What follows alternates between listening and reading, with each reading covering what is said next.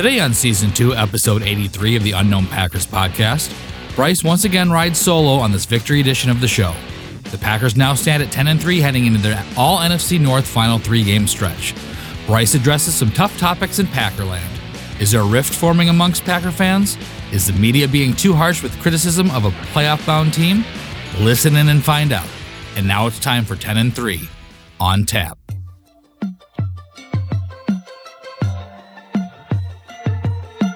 This is Green Bay. Thank you so much for following the Unknown Packers podcast. Touchdown! Dagger! Al Harris, 56 yards to a game-winning touchdown! Green Bay Packers! Winning isn't everything, but it's the only thing. Green and yellow, green and yellow, green and yellow, green and yellow, green and yellow. Unknown Packers podcast. Green and yellow, green and yellow, green and yellow, green and yellow. And let me tell you this, Green Bay is a great town. This is Green Bay, Green Bay. And welcome to the Unknown Packers podcast, where I am your host, Bryce Christensen, and I am flying solo for 10-3 on tap.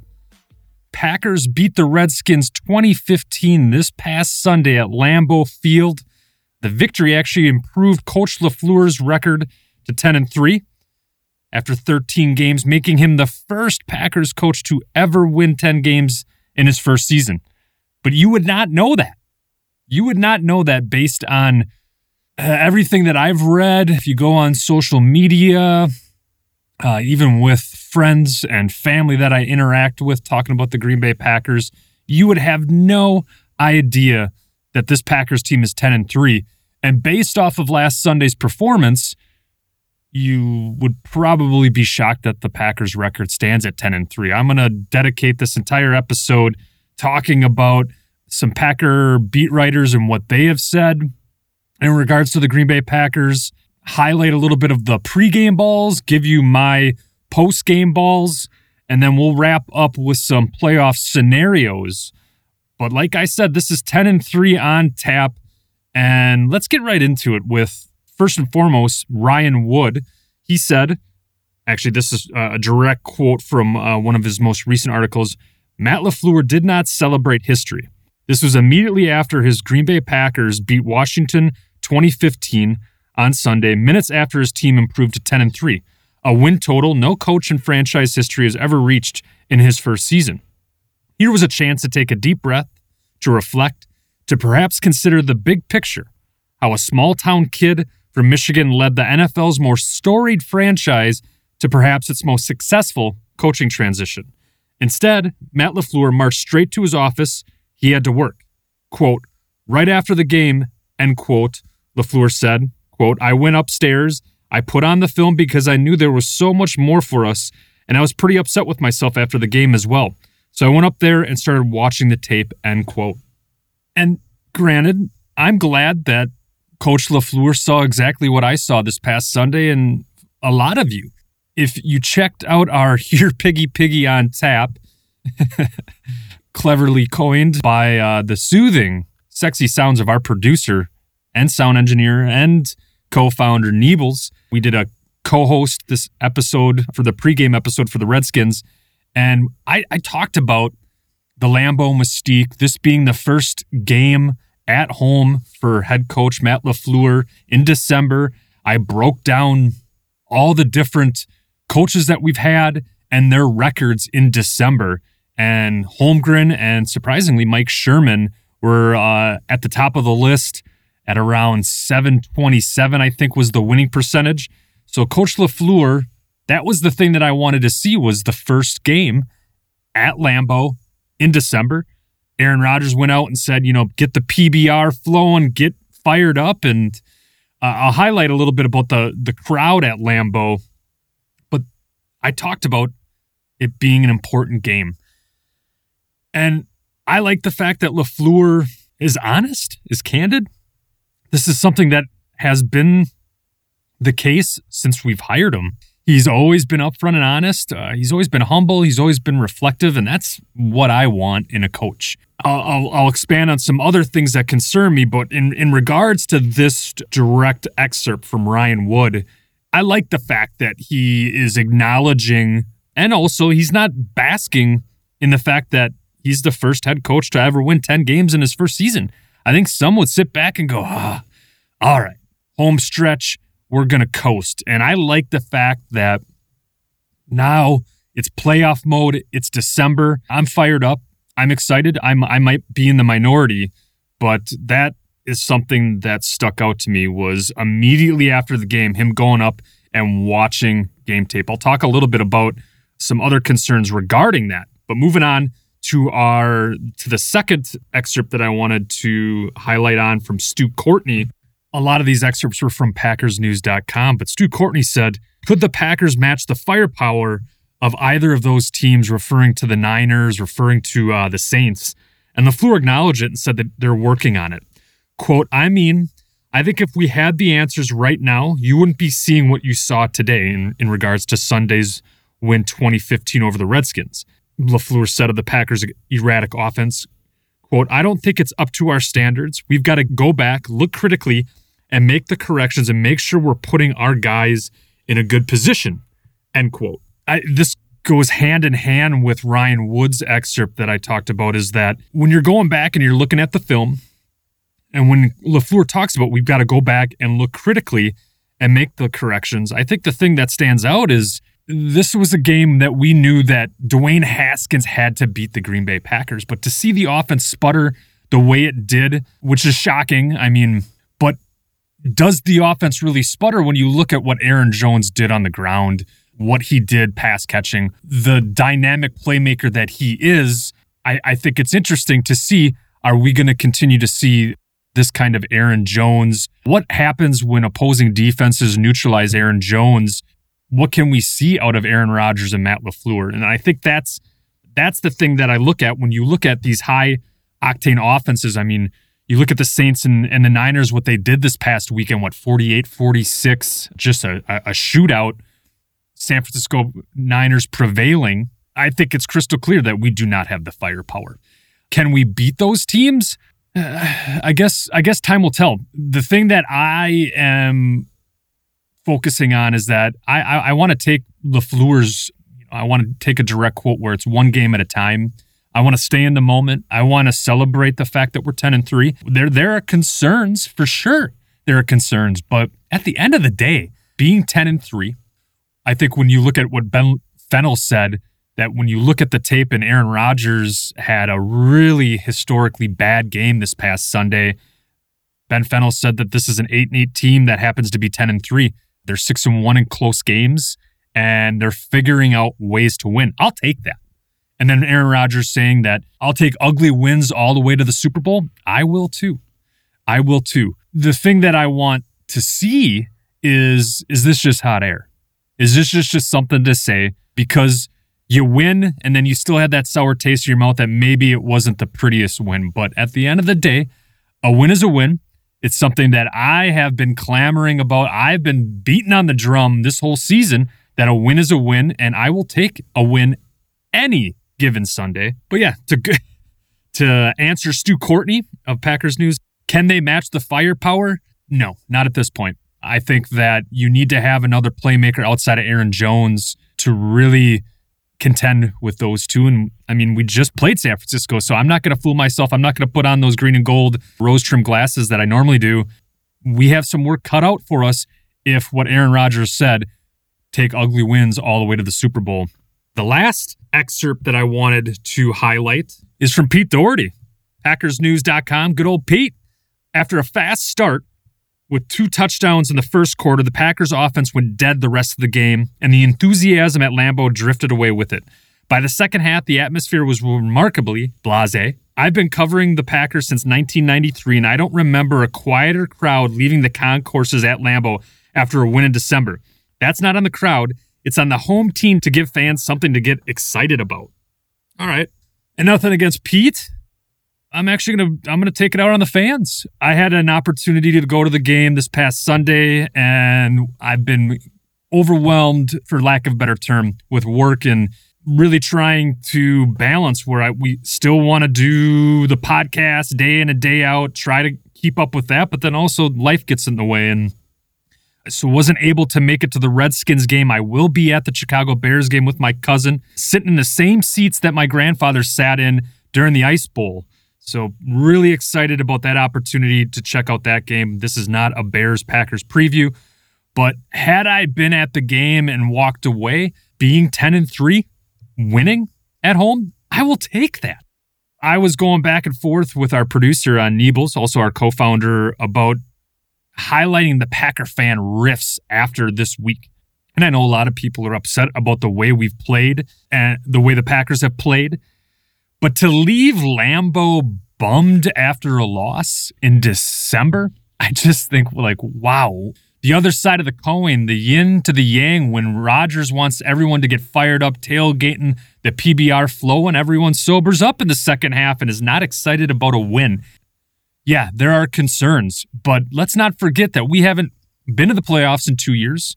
We've had very frustrating seasons these past 2 years, and now we're 10-3 and we're in the driver's seat.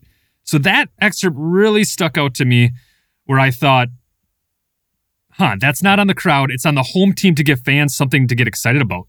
Zadarius Smith and Aaron Jones, that doesn't get you excited? Yes, Coach LaFleur, I think, has his work cut out for him in December and in the playoffs, and it's on him to expand the script. It's on Aaron Rodgers to execute. Absolutely. But to leave Lambeau upset, and you ask fans, hey, did the Packers win or lose? Oh, we won. Well, why are you upset? Maybe I'm in the minority. Maybe I'm crazy. And I'm okay. I'll be crazy. I'll be wild. But had I been, and now I'm bummed that I gave up my tickets because had I been at that game and left and seen fans bummed out, I'd go on record. I'd go on the mic. I'd bring my travel mic. I'd be ready to go and talk about the Packers being 10-3. And before we wrap up the first half of 10-3, the last excerpt that I wanted was also from Pete Doherty. LaFleur used more 3 tight end sets than he had all season, mostly early in the game and with success. LaFleur went to it at least 5 times in the first half, and among those 5 were a 20-yard pass to Jimmy Graham, runs of 16 and 42 by Aaron Jones. Jones also had a 10-yard run out of that 3 tight end set on the last play of the third quarter. The 3 tight ends usually were Graham, Mercedes Lewis, and Robert Tonyan, though Jay Sternberger was also active. And the reason why I wanted to highlight this and maybe end on a positive note is I think that's what you're going to see more and more of. You got Big Bob Tonyan. You got the Sycamore back. You need to see more Big Bob. You need to see more Sycamore. Mercedes Lewis and Jimmy Graham, you brought him in last year to form a really top-tier 1-2 punch at tight end. Jimmy Graham being the highest paid tight end in the league right now. I think it stems from the run, and by having these formations, that's where the run is most successful. I think Jimmy Graham would have had a bigger game, but there were definitely a couple throws that Rodgers either underthrew or overthrew, and so it comes down to the Aaron Rodgers executing. But something to keep an eye on. 3 tight end sets in Washington. Another Packer fan riff was if LaFleur's holding out his playbook, his script for the postseason, and that fired up some people, and people were thinking, well, why do you hide that? This is something that you should be showing. But my gut tells me that we're going to get sneaky. I think Rodgers' expertise, his poise, he plays really well with a chip on his shoulder, and I'll highlight into the second half of 10-3 on tap, a little bit more of that chip on the shoulder, a little bit more of Aaron Rodgers. But we'll be right back right after this quick commercial break. Go Pack Go. You are listening to the Unknown Packers podcast. You want to be a part of the show? If so, give our listener line a call. Leave your name, a comment, concern, or question, and we will include your message on an upcoming episode. Call 920-328-5269. Again, that's 920-328-5269. We look forward to hearing from you. Don't forget to show us some love and rate us on your favorite podcast provider. Now, let's get to the second half. Go, Pack, go! Go, Pack, go! Go, Pack, go! And we are back for the second half of 10-3 on tap. Wanted to highlight the pregame balls of Niebles and myself. And for the pregame show, I highlighted Kevin King. I highlighted Aaron Jones. And I highlighted also Zadarius Smith and what he can do in Darnell Savage. Niebles continues to hit it out of the ballpark. He had Preston Smith as well as Aaron Jones as his pregame balls. And I mean, needless to say, I think that Niebles, if you're checking out our pregame episodes that we usually record on Fridays, released before the game, he has been on fire with his pregame balls. He also highlighted Tyler Ervin, and I wanted to talk about him real quick. Tyler Ervin claimed off of waivers from Jacksonville last week, Tuesday. He immediately came in to provide a positive first impression for the Green Bay Packers special teams with 4 punts for 51 yards. I like how I emphasize 51 yards. His production favored heavily into the Packers winning the field position battle with Washington. His returns of 10, 12, 18, and 11 yards gave Green Bay the ball at the 50, the Washington 48, the Green Bay 43, and the Washington 49. Both of the Packers' touchdowns on Sunday came on series after Ervin had plus returns. Quote, Swervin' Ervin, that's my guy, Swervin' Wervin, end quote. Running back Aaron Jones, who shares a position room with Tyler Ervin because Ervin was drafted as a running back out of San Jose State back in 2016. This is what Aaron Jones said about Tyler Ervin. It's definitely game-changing. It flips the field. We started a lot of drives on the plus side or midfield or 40. Anytime you do that, you get a smile. That's a weapon that you can use. I'm glad we have him here. Look forward to seeing him return more. That was our boy Aaron Jones saying that. And I also wanted to highlight Aaron Jones as well, but before that, I should have been more clear. I just highlighted a little bit of our pregame balls. If you get a chance, go back and check out our Here Piggy Biggy on tap. I know it's after the fact, but really it gives you a sense of the prognostications of Niebles when it comes to our pregame balls. He talked about Aaron Jones. I was a little concerned about the Washington Redskins D-line and the fact that since that Kansas City game where Jones completely torched Sorensen when they put a linebacker on Jones, opposing defenses have been putting a safety or a corner on Aaron Jones rather than a linebacker. And so that was my thought, that if we were going to go up through the heart of the Washington Redskins stout D-line, I thought that Aaron Jones wasn't going to have that big of a day. But with my second post-game ball, my first being Tyler Ervin, I think you have to recognize the fact of what Ervin brings to the table. I know it's one game, but it's the most excited I've been about special teams outside of J.K. Scott's moonleg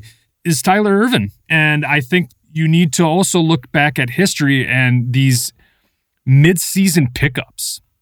You look at when we won the Super Bowl in 97, the 96, 97 year, picking up Rison. We picked up Desmond Howard in the offseason, not a midseason, but we picked up Andre Rison. He helped out. In 2010, 2011, our last Super Bowl, we picked up Howard Green and Eric Walden. And now maybe Tyler Ervin is a spark plug where it comes back down to the field position battle. And when you have J.K. Scott that can pin teams back and give them the length of the field to drive, and with the way our defense hits and gets after the quarterback, I'll take that any day. So Swervin' Ervin, the first post-game ball. The second post-game ball is Aaron Jones. And Niebles hit it out of the ballpark. His confidence when it comes to the pregame balls is mesmerizing. And I know that he edits and produces our episodes, so I hope I give him a little bit of something to smile about with this post-production episode. But Aaron Jones on Sunday against the Washington Redskins produced a game with over 180 yards for the third time this season. Unsurprisingly, the Packers are now 3-0 in those games. Aaron Jones carried the ball 16 times for a season-high 134 rushing yards and a touchdown. He caught 6 passes for a team-high of 58 yards, including a crucial 25-yard catch in the fourth quarter to help the Packers escape a 2015 win over the Redskins. Those stats and that little blurb was from Packers Wire. And needless to say, Aaron Jones is the reason why we did escape a victory over the Washington Redskins. But Aaron Jones is also the reason why we're 10-3. And I would like to see us get creative with Aaron Jones. If they're going to neutralize him in the run game, how do we get creative with him in the pass game? So moving forward, that is on LaFleur. Is how do you exploit Aaron Jones? How How do you mismatch him all over the field because he's electric? Aaron Rodgers actually missed a wide open Aaron Jones, so he could have had even another catch for more than 58 yards. So that's the thing that I want to keep an eye on is how are they going to use Aaron Jones? Are they going to get creative? He is the X factor on this offense. And I think that that's something that opponents are going to continue to key in on. But I think the thing for me is what happens when he doesn't total 180 yards and a touchdown? Can Aaron Rodgers, which I think he can, this whole chip on the shoulder, can he be that guy, that expertise, that poise? Can he be the guy to take over games? That's what I would like to see from Aaron Rodgers, and I know he's fully capable of it. And then moving on to my third and final post-game ball, it's Adrian Amos. I think the hidden gem of this offseason, he was a little bit under the radar with our acquisitions of Zadarius Smith, Preston Smith, and Billy Turner, bootstrap Billy Turner. But Adrian Amos continues to show his presence. Darnell Savage was my pregame ball, but it went to the other safety, Adrian Amos, securing an interception, recording a sack, 3 tackles, just all over the field, rarely makes mistakes. How refreshing is it to see great safety play? I think Adrian Amos is a guy that maybe not a lot of fans or people outside of Green Bay realize how impactful he is. I think next to Zadarius Smith and then possibly Kenny Clark, Adrian Amos might be the most instrumental player on the Packers defense right now. I think he shores up that secondary, but what a stat line for him. He continues to surprise. I think you win that turnover battle, so that interception right there was really key. It neutralized a fumble from Aaron Rodgers, which set up a quick, easy score for the Redskins. So I think with Adrian Amos showing that he's a sure tackler, doesn't make mistakes, can be a ball hawk, can get after the quarterback. It's really exciting to see a safety do all that. And I think we're just scratching the surface. I think Adrian Amos is going to be that guy for the rest of December and for a postseason playoff run.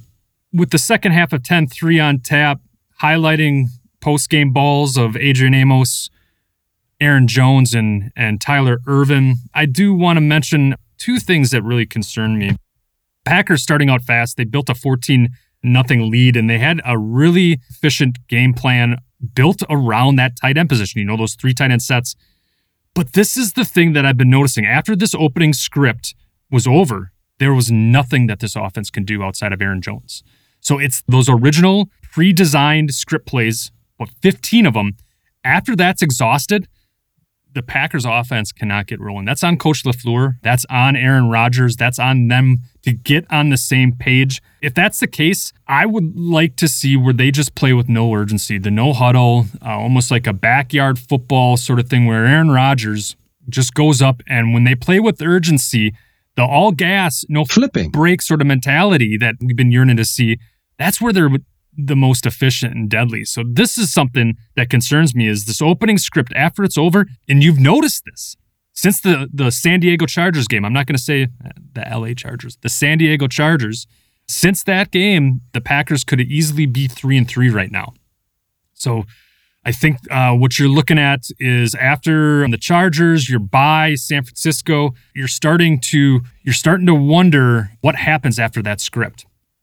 And secondly, Packers quarterback Aaron Rodgers losing points on at least 3 drives. He overthrew Jimmy Graham on a would-be touchdown, lost a fumble on the inside of the 30-yard line, and overshot Aaron Jones on another potential touchdown. Nearly threw an interception in Washington territory on 3rd down. And if Rodgers had a better game, I think we blow out the Redskins. So the score being 20-15, I think that falls on Rodgers. And this is what is concerning is he's overthrowing guys. Usually that's where he just is a surgeon and he's tactical and he just continues to just rip defenses apart. But these blemishes, these mistakes, I wonder what's going to happen. And I'm sure that maybe Aaron Rodgers, the chip on his shoulder, he's going to come out guns a-blazing against Chicago, Minnesota, and Detroit to wrap up the season. But those are really my concerns right there are on the offensive side of the ball. Once the script has been exhausted, what happens after that? And Aaron Rodgers' execution. I do want to wrap up on some positives. I also mentioned Swerve and Ervin in my post-game balls, but this is something really to keep an eye on. If you've got a punt returner that can produce positive yards, can win that field position battle, that's a game changer. That's a weapon. And then when you have J.K. Scott as well punting, I don't want to see J.K. Scott that well. That means that we stalled on offense. But J.K. Scott, if he continues to pin opponents inside the 20, it gives that long length of the field for them to drive. And that's where you see Za'Darius Smith, Preston Smith, Kenny Clark, to name a few, where they got after the quarterback. 4 sacks, 8 hits, interception. Preston Smith getting a sack against his former team that did not want to re-sign him. Kenny Clark having 1.5 sacks. Za'Darius Smith just wreaking havoc. He's the game changer. He's the guy that is the chess piece for Mike Pettine. So those are positives. Those are really positives right there. And to wrap up, Aaron Jones, and I want to mention this, with Green Bay clinging to a 17-9 lead, he produced 49 of the 74 yards on a 14-play drive that ate more than 7 minutes off the clock, extending the Green Bay Packers lead to 2 scores with a Mason Crosby 33-yard field goal. Aaron Jones, how do you get more creative? You need to put the football in his hands. Earlier in the season, I talked about was it going to be a timeshare with Jamal Williams and Aaron Jones? Can Aaron Jones withstand the length of the season at a punishing position? But this is a guy that the whole offseason dedicated to transforming his game, getting lean, dropping from like 10% body fat all the way down to roughly around 5% body fat, staying the same weight. You're seeing a workhorse. You're seeing an absolute stud. Aaron Jones, that's this season falls on Aaron Jones. I think Aaron Rodgers can correct it. I think Coach LaFleur needs to get more creative, needs to figure out ways that once that opening script is over, what do you do after that? That's on him. And based off of Coach LaFleur not basking in his 10-win season, the first for a Packers coach, but going back and reflecting on the tape, wanting to get better, wanting to improve one game at a time. As we wrap up 10-3 on tap, I want to give you some playoff scenarios real quick for your Green Bay Packers. They are currently the 2 seed at 10-3 with the Niners beating the Seahawks. But for the 1 seed, the Packers need to win out and San Francisco needs to lose the next 2 of 3. For the 2 seed, this is the driver's seat. They just need to win out. They control their own destiny. They get a first-round bye and they get a home field game. Win out. Chicago, Minnesota, Detroit. Win out. 13-3, first-round bye, 2nd seed. 3rd seed, you lose once, New Orleans wins out. Keep an eye on New Orleans. Keep an eye on them. Number 4 seed, the NFC is guaranteed to have the 4 seed. The winner of that division gets the 4 seed, so we do not have an opportunity to get the 4 seed. The 5 seed, they lose twice. Minnesota wins out, and Seattle loses out. We have the 5 seed. And the 6 seed, we lose twice. Minnesota wins out. Tiebreakers galore. And this is how we could miss the playoffs. The Packers lose 2 of the next 3, and the Rams win out. The Packers could miss the playoffs. Packers are 10-3 right now. I hope you enjoyed 10-3 on tap. Thinking playoff football, we're thinking Lambeau Mystique. There are concerns, but a win is a win. And let's focus on our next opponent, the Chicago Bears. Stay tuned for our pregame episode with myself and the soothing, sexy sounds of Niebles, our producer and our co-founder. Hope you enjoyed this episode. I am your host, Bryce Christensen, and this is the Unknown Packers Podcast. Thank you so much for following the Unknown Packers Podcast. Make sure that you're tuning in to TuneIn Radio, Spotify, Apple Podcast, Anchor, Google Play, Stitcher, and a variety of other podcast platforms. Don't forget to say, "Hey Alexa, play the Unknown Packers Podcast." That's right. We're good friends with Alexa. Make sure you're checking out our website, theunknownpackers.com, as well as Facebook, Instagram, Snapchat, and Reddit, The Unknown Packers Podcast. Thank you so much for tuning into this episode. I'm Bryce Christensen, and this is the Unknown Packers Podcast.